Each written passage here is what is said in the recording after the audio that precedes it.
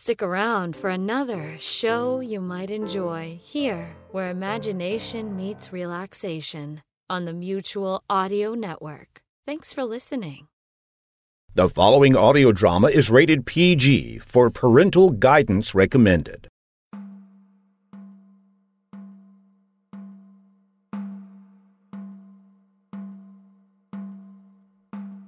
It is the year 2015, and life has lost all meaning. What once was up is down. What once was right is wrong. And those who dare to make a podcast which subversively reanimates the dead art of radio theater are considered dangerous criminal outcasts.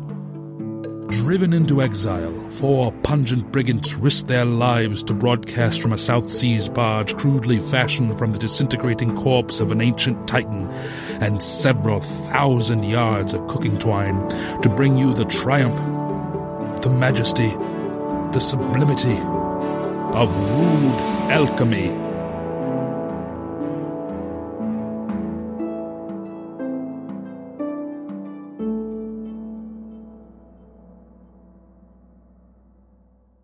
Hey there, folks. Before we get started, we just wanted to take a second to announce our Bruff Art Contest winner. It's Oriana Carcienti, who came to us via Twitter. Oriana's artwork was featured as the cover art for our Bruff season finale.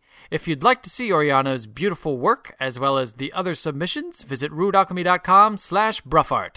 Thank you, Oriana, from all of us here at Rude Alchemy.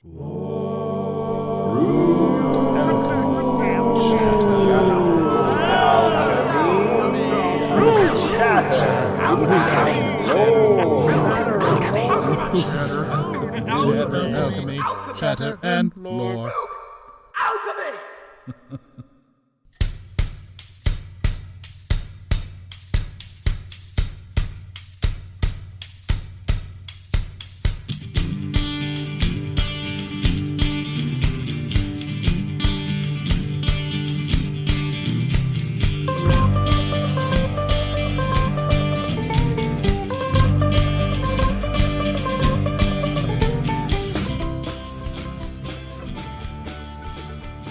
Hello and welcome to Rude Alchemy, Chatter and Lore. I'm Andy.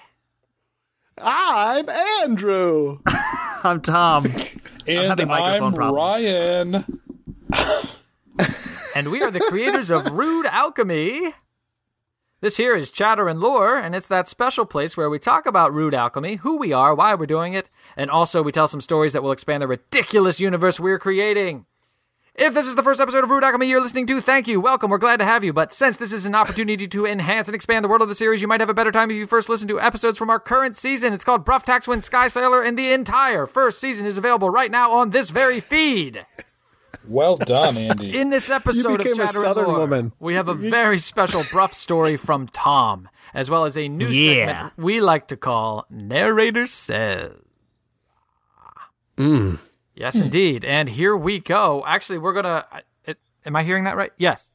Yes, he's ready? Okay, he's ready. Yeah, we're going to go ahead and we're going to go... right now, we're going to kick it over via satellite to the narrator, who is going to do this. So what he's going to do is we asked our audience to supply uncomfortable things for our beloved narrator to say via the hashtag narrator says. I understand we only received a few, but I'm sure our narrator will make the most of them. Okay, let's go. I think we got him. I think he's there. All right, let's kick it over to the narrator. Courtney, this isn't what I asked for. This isn't what I asked for. I asked for my grandfather's wallpaper. What? What the hell is a satellite? No. All right. Okay. What do they have? What do they want me? What? Breathe, narrator. What do they want me to do? Oh, for God's sake! All right. You know what? I don't have. Just give it here. Give it here.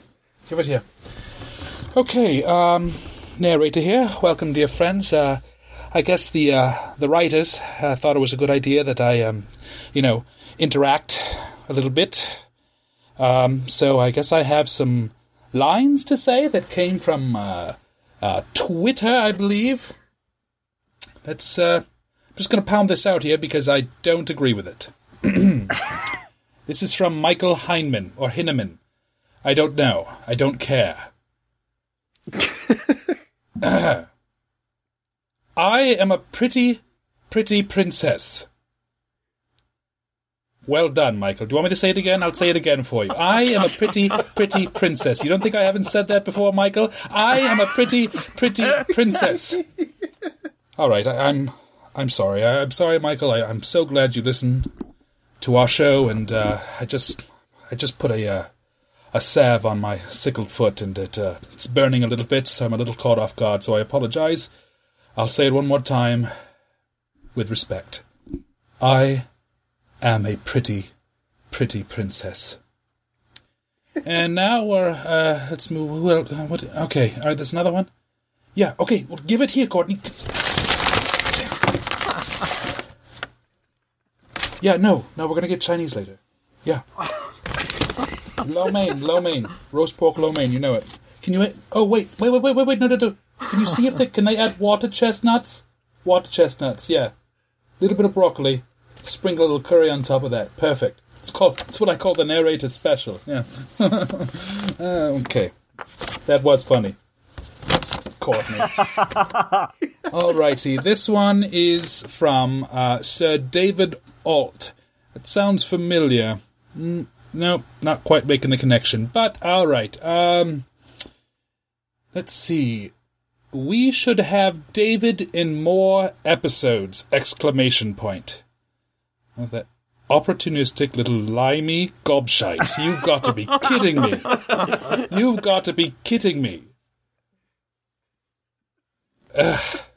I'm disgusted. I feel sick. I guess I should say it one more time because that's all I am. I'm told what to do and I do it. We should have David Alt in more episodes.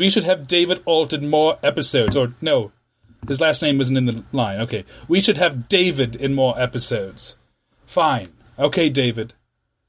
We can hear your fantastic American accent that I've been hearing about for the past week. David. I'm sorry, it's my foot. All right, I'm done. I'm out of here. I'm having Chinese. Goodbye.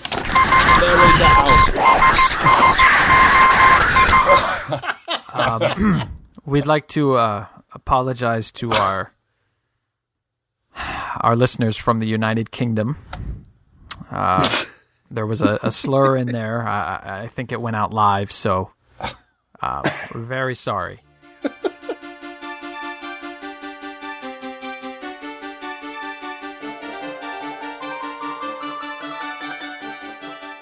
Okay, keeping with this theme, though, I thought maybe we'd do some shout-outs to some other Twitter activity real quick. So we did ask for some questions. If anybody ever had a question, they could ask us. So I'm going to go to a question from Ian Patterson. It goes by the Twitter handle at Cybmaster12. It's the master of Cyb, whatever that is. His question was, so, given the whole Butcher thing, is this one big world between seasons? ? Who would like to answer that question? Probably Andrew. Yes, it is. When we originally set out, we wanted to be able to basically build a universe in this crazy Rude Alchemy way, so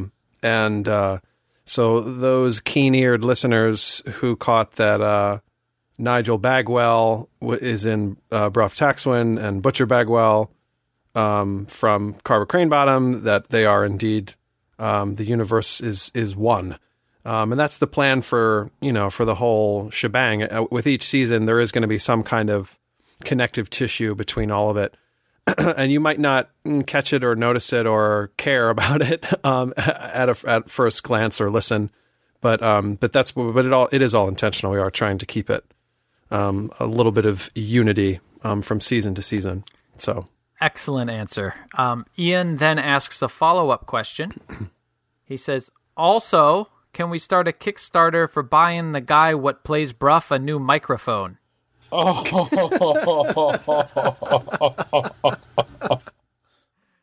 And I think there was some follow-up to that. Tom, do you want to speak to that at all? I have no response to that right now. I try really, really hard. Tom, you're doing wonderfully. And Your my voice technological acting more than makes up skills. for it. Yeah, well, somebody has to carry this thing. And to just finish up with Twitter right now, we did also ask for. And you know what? By the way, yes, we should start a Kickstarter. That'd be great. I would love a new microphone. Thank you. That's a good idea. So yes is the answer. Yes. Doesn't Andy have the same microphone as you, Tom?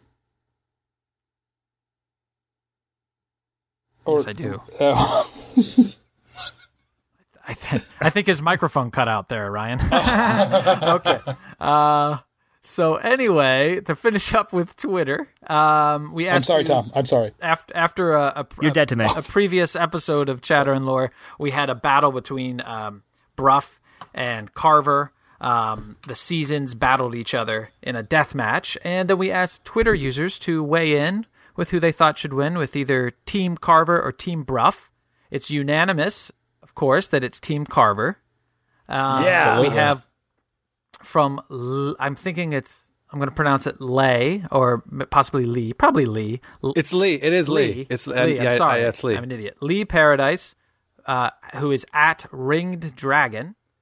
Lee says Team Carver because he's still carrying that damn knife in his pocket. And you know what?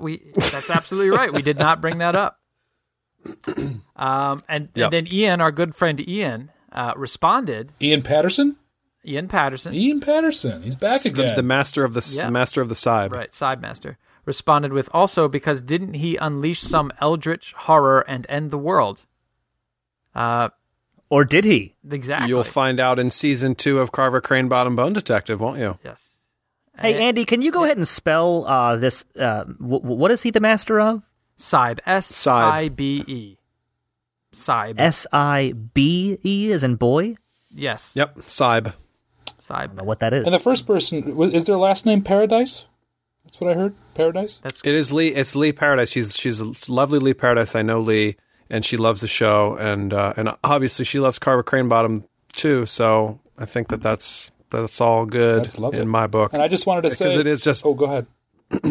No, I was just saying it really is just about being a competition between the character that I play and a character that Tom plays, and the fact that my character all it comes down to came out on top is the reason to celebrate. It certainly is not an indication that our second season is worse than our first season. No. That is not what this is an indication. I don't know.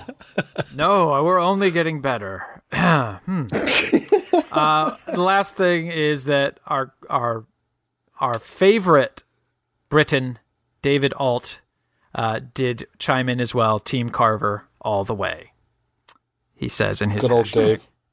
Yep, good David. old David. I hope David likes the view from when he stabbed me in the back. Oh, come on. Too much? Was that too much? I think it's okay. Okay, cool. So we did that. And yeah.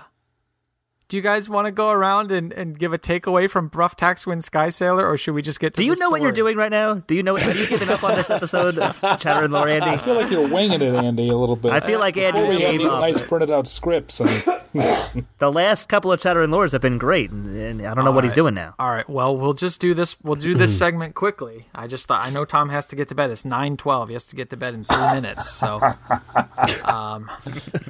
but normally as is our custom here on Chatter and Lore, we always talk about our current season.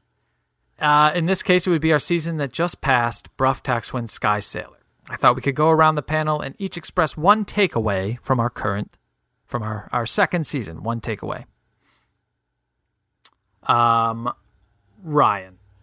well, after the first season, I got to the end. I was like, well, you know what? I think I could partake in the writing process of this, But then as Bruff hit, and the writing just got exponentially better, in my opinion, I was like, no, let me sit on the sidelines for another season. No, but contrary to what we just said, I thought it's the writing is. I think we're developing kind of a real signature Rude Alchemy sound. So I thought it was a step in the right direction for us. Yeah, I think that's one of the reasons why we wanted to do this, was also to be able to grow as creators, as writers, as voice actors. You know, the only way you get good at anything is just by doing it. So doing this project is really a way for us to come together and work on stuff together and hopefully get better at all of it. You know, I think I agree. I think the writing did get better. I think we're learning. You know, we're learning what we think is funny and what we're finding other people think is funny, and you know how to tell serial stories that can swing between having some kind of emotional depth and being totally ridiculous poop jokes. So here. Most deaf. Tom, do you got any takeaways? Yeah, kind of the same thing. I think as soon as the second season premiered, the people that I had spoken with who listened to our show the most said that they could immediately tell that we were far more comfortable with it. And, we're just having more fun and just we were able to just drop right into it. I thought the second season, the world that we built was a little bit more interesting and a little bit more fun. The whole idea of these sky ships and this new and different mode of transportation that had that existed in this alternate world that we developed. I thought we had explored that alternate universe a little bit more in the second season, and that was a lot of fun. Absolutely. I also love that we gave the narrator a buddy or a nemesis, depending on what moment it is. We actually wanted to include Courtney. Courtney was one of the things that actually popped up in the very early stages of creating the show. But by the time, I think it just worked out that we had already had a couple episodes of Carver written, and we went, well, we really want to have a clean start with Courtney. We didn't want to kind of just squeeze Courtney into the middle of Carver Cranebottom. So we waited, and I think rightly so, until the fresh start with Bruff. And Courtney just kills me consistently. I don't know if anyone else has any thoughts about Courtney, but I think it's probably helpful for Ryan too to have someone some tension. Oh, absolutely. To play against, absolutely. Conflict. Makes it a lot more interesting to play. Aside from all the inner conflict of like your your neuroses. And somehow Courtney makes them worse. I don't know how. He's all that the narrator isn't. He or she. You know what's so funny? Yes.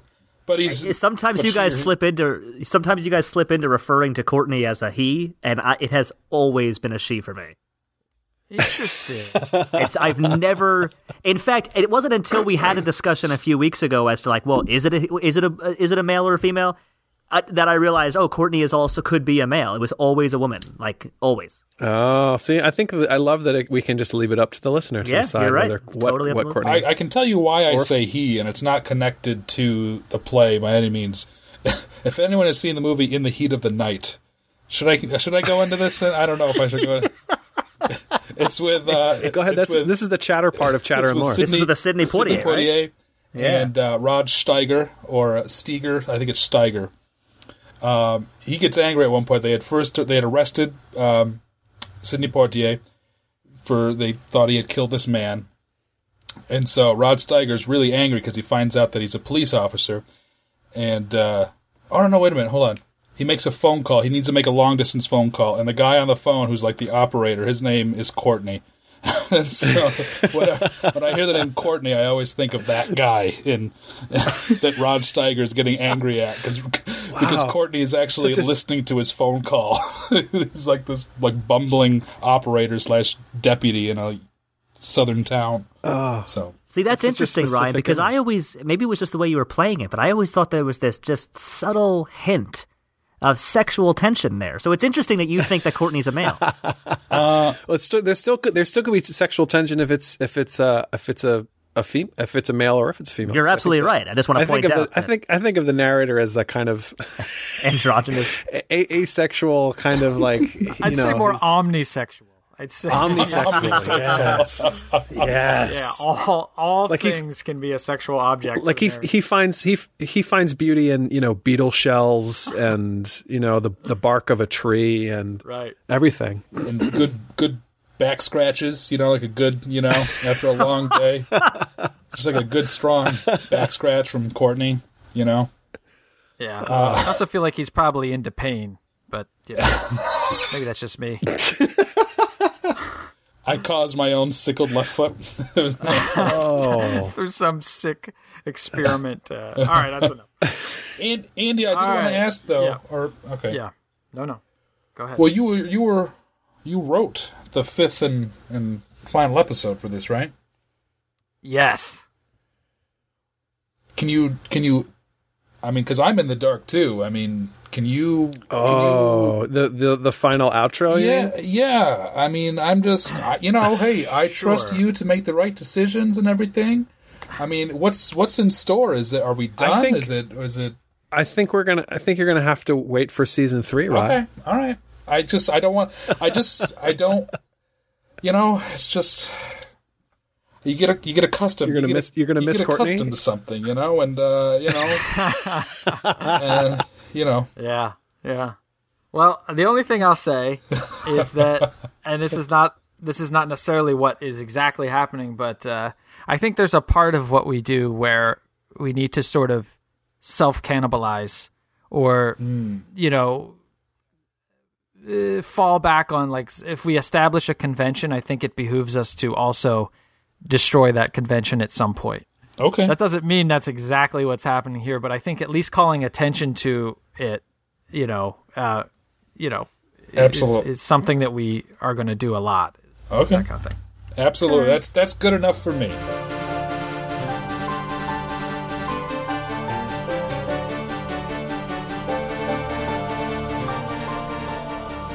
Now that we've covered chatter, it's time for lore. This episode we have one story to share. It's from Tom. He wrote this story ahead of time. The only criteria we gave him was that the story be set in the Bruff universe during a time that is not inside the immediate storyline.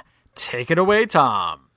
I appreciate, Andy, that you pointed out that I wrote the story ahead of time, as opposed to writing it while I'm reading it. You're welcome. Is that what you really were doing? I think he was trying to make fun of Andy. It's kind of a Tom thing he does. Oh, Tom making fun of Andy. Okay, sorry, go ahead. All right, here we go.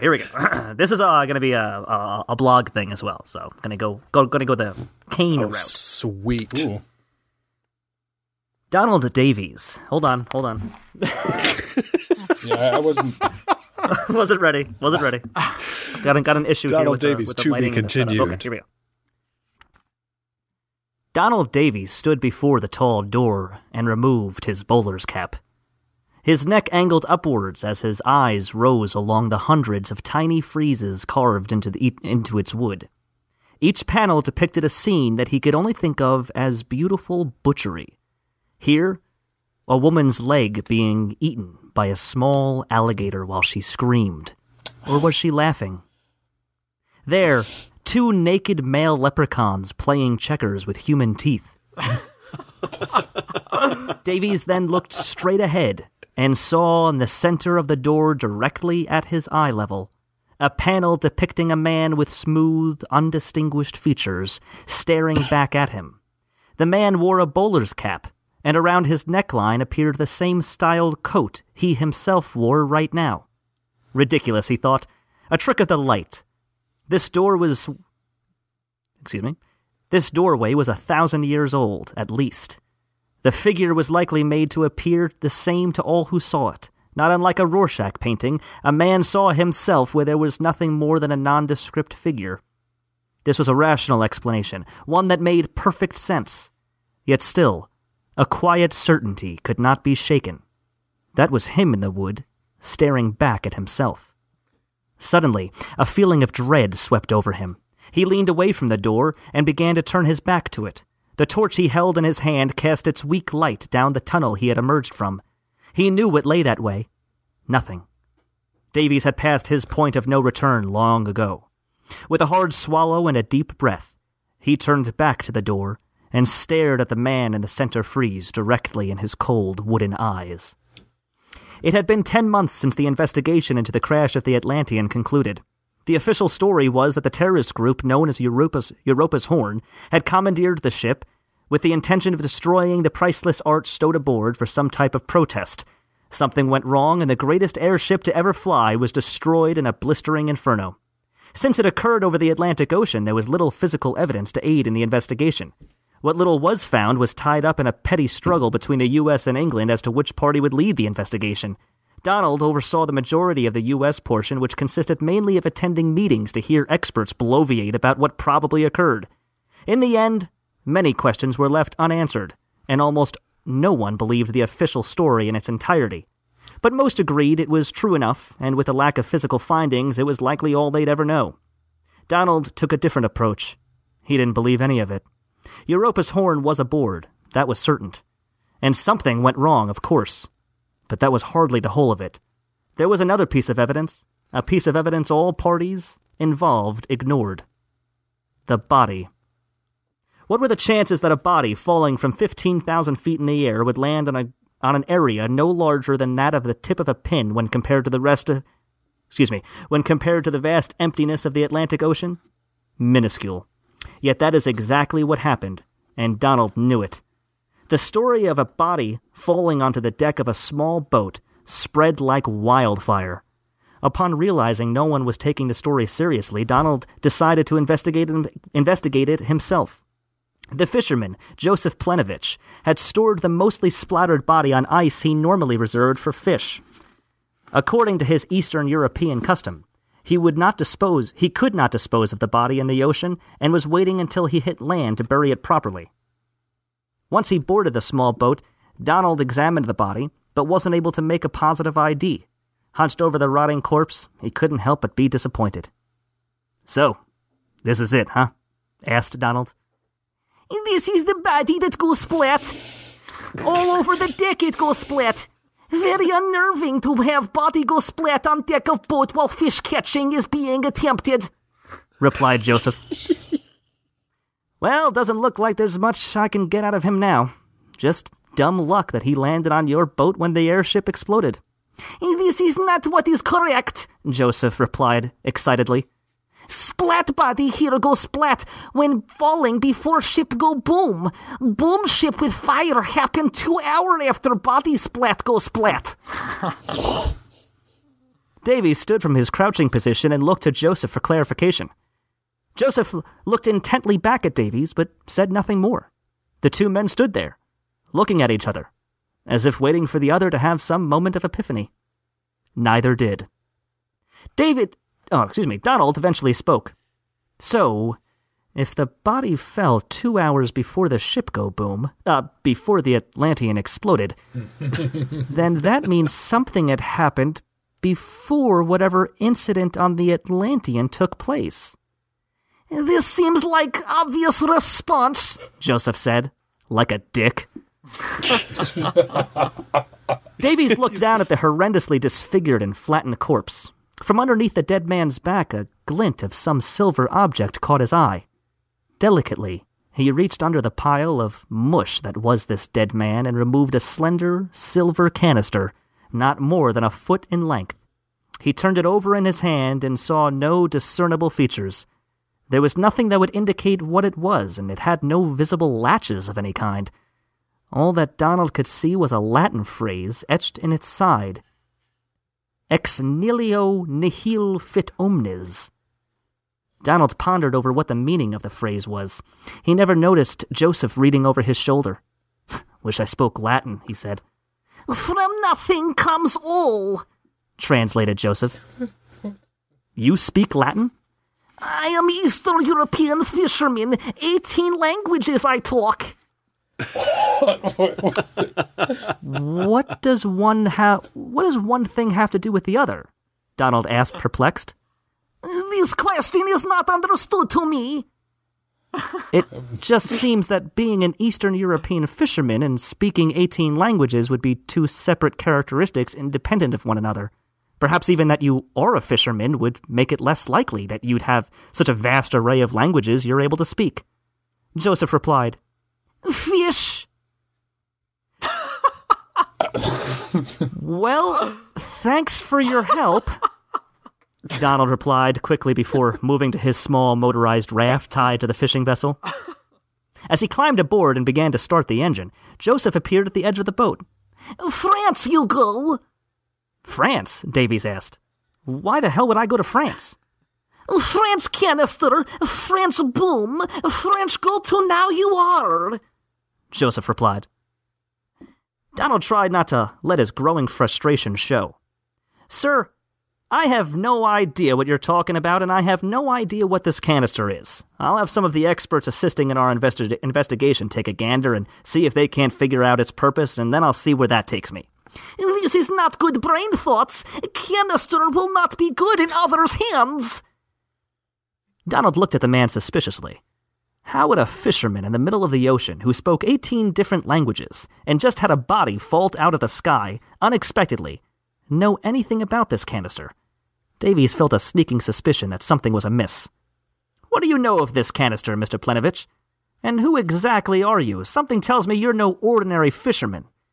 A small smile crept across Joseph's face, and he leaned over the railing of his boat and spoke softly to the detective. Today, it suits me to be a fisherman. So, voila, I am. Shit. A chill ran down Davy's spine. This man was an imposter of some kind. But why? Why would anyone pretend to be a lonely fisherman in the middle of the ocean? Who was he? Before he could seek answers to any of these questions, Joseph quickly untied the rope that held the raft to Donald's ship. He then dipped his right leg overboard and pushed the raft out while also tilting the propeller into the water, causing the raft to quickly speed away from the boat. Donald immediately lost his balance and fell face first into the raft. As he stumbled to stand up and confront Joseph, the raft had already traveled some 20 yards over the water. He screamed over the motor, "Who are you?" His reply came quickly. Your quest will end in France. With that, the fishing boat exploded. Oh my God. Something happened that day. Something changed inside of Donald Davies. He reached the ocean liner that he and his team of investigators had been living on for the last several days and abruptly quit his post. He answered no questions and discussed what happened on the fishing boat with no one. He only knew he needed to get to France, and quickly. 10 months later, thousands of miles traveled, hundreds of dead ends, dozens of mysteries explored, and more than a few nights spent digging in crypts. And Davies now found himself standing before this oak door. He began his journey with a clean-shaven face and was told more often than not by his physician that he could stand to lose a few pounds. Now, his beard tickled his chest, and his gaunt figure made most who saw him believe that he was starving to death. Davies cared nothing for his appearance or anything else in the world. His obsession to know what purpose this canister served, who the fisherman was, and why he was chosen, as he believed himself to have been, grew inside of him quickly and became the driving force in his life. He stared at the face carved into the door and smiled. It was him. Of this, he was certain. And he was no longer scared. He reached his empty hand forward and placed it on the cold, ancient door. Then, he pushed. That's the end of part 1. Oh my God. Fantastic. I can't wait for part 2. Gonna have to go to the blog on rudealchemy.com. That blog is gonna be rich with sequel stories. Oh, it's gonna be a delight. I cannot wait. Tangier. Who is he? Who is he? I don't know. Or what is he? I don't know. So many unanswered questions. Beautiful story, Tom. I'm super Good pumped story. For the next thing. Thank you. Excellent. All right, everybody. Thanks for joining us for Rude Alchemy Chatter and Lore. Bruff Taxwind Sky Sailor. I'm on the wrong thing. Is done as fuck. At this point. But we will be starting Season 3 on what date, Andrew? June 28th. Season 3, and we'll do some sort of announcement at some point about what that might be. We'll tease it out. We're going to tease it out a little bit. So, again, thanks for joining us. Please be sure to like us on Facebook, follow us on Twitter, ask us some questions. We'd love to hear from you. Very good chance we'll answer your question on Chatter and Lore, just like we did on this episode. And as always, please rate, review, and subscribe on iTunes or Stitcher. Thanks again. It helps us. It helps us a lot to do that. Thank you. Thank you very much. See you for season 3. Yeah. I guess Ryan doesn't want to thank them. Oh, sorry. I fell asleep during Tom's story. CPAP machine.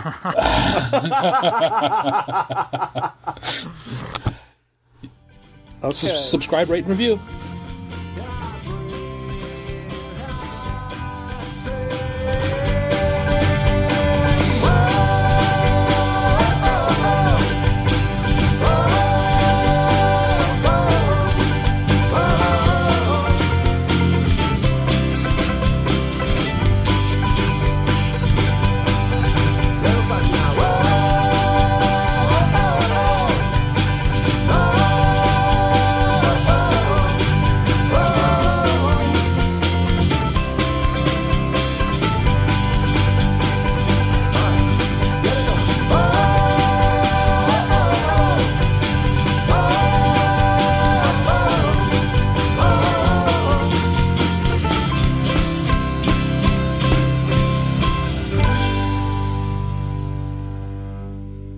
Hey, it's Andy again. I'm just going to jump in here with a quick plug before the credits. As you know, from time to time, we like to point you in the direction of some other great audio dramas, and today I'd like to tell you a little bit about a new favorite of ours, Scald. No, I don't mean scald like what happens to your hand when you touch a hot stove, or what happens to your eyes when you see Tom naked. In this context, a Scald was a Scandinavian bard who entertained courts with heroic tales. The Scald podcast is a serialized sword and sorcery tale designed to be heard, not read. Aubrey Sitterson, who you heard in an awesome cameo as the Laughing Pirate in Bruff, Episode 5, writes and records every episode himself in one single, flawless take. The vibe is like Conan the Barbarian as told by the Ultimate Warrior, and a new episode drops every Thursday morning. Search for Scald on iTunes or Stitcher, find it at scald.podomatic.com, or just head to AubreySitterson.com and tell him Rude Alchemy sent you. Rude Alchemy is Mr. Thomas Hodgkin, Mr. Andrew Kane, Mr. Andy Wertner, and Mr. Ryan Whalen. This episode's story written by Mr. Hodgkin. Episode edited by Mr. Wertner. Intro and outro music by Old Town Wake. All other music composed by Mr. Benjamin J. Robb. Be sure to like and follow us on Facebook and Twitter, and please rate, review, and subscribe on iTunes.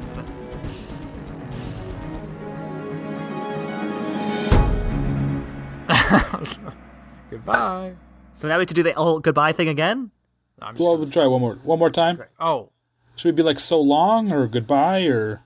No, you ruined everything, I think. Oh. We got it. Oh, okay. So long. Oh. Stopping.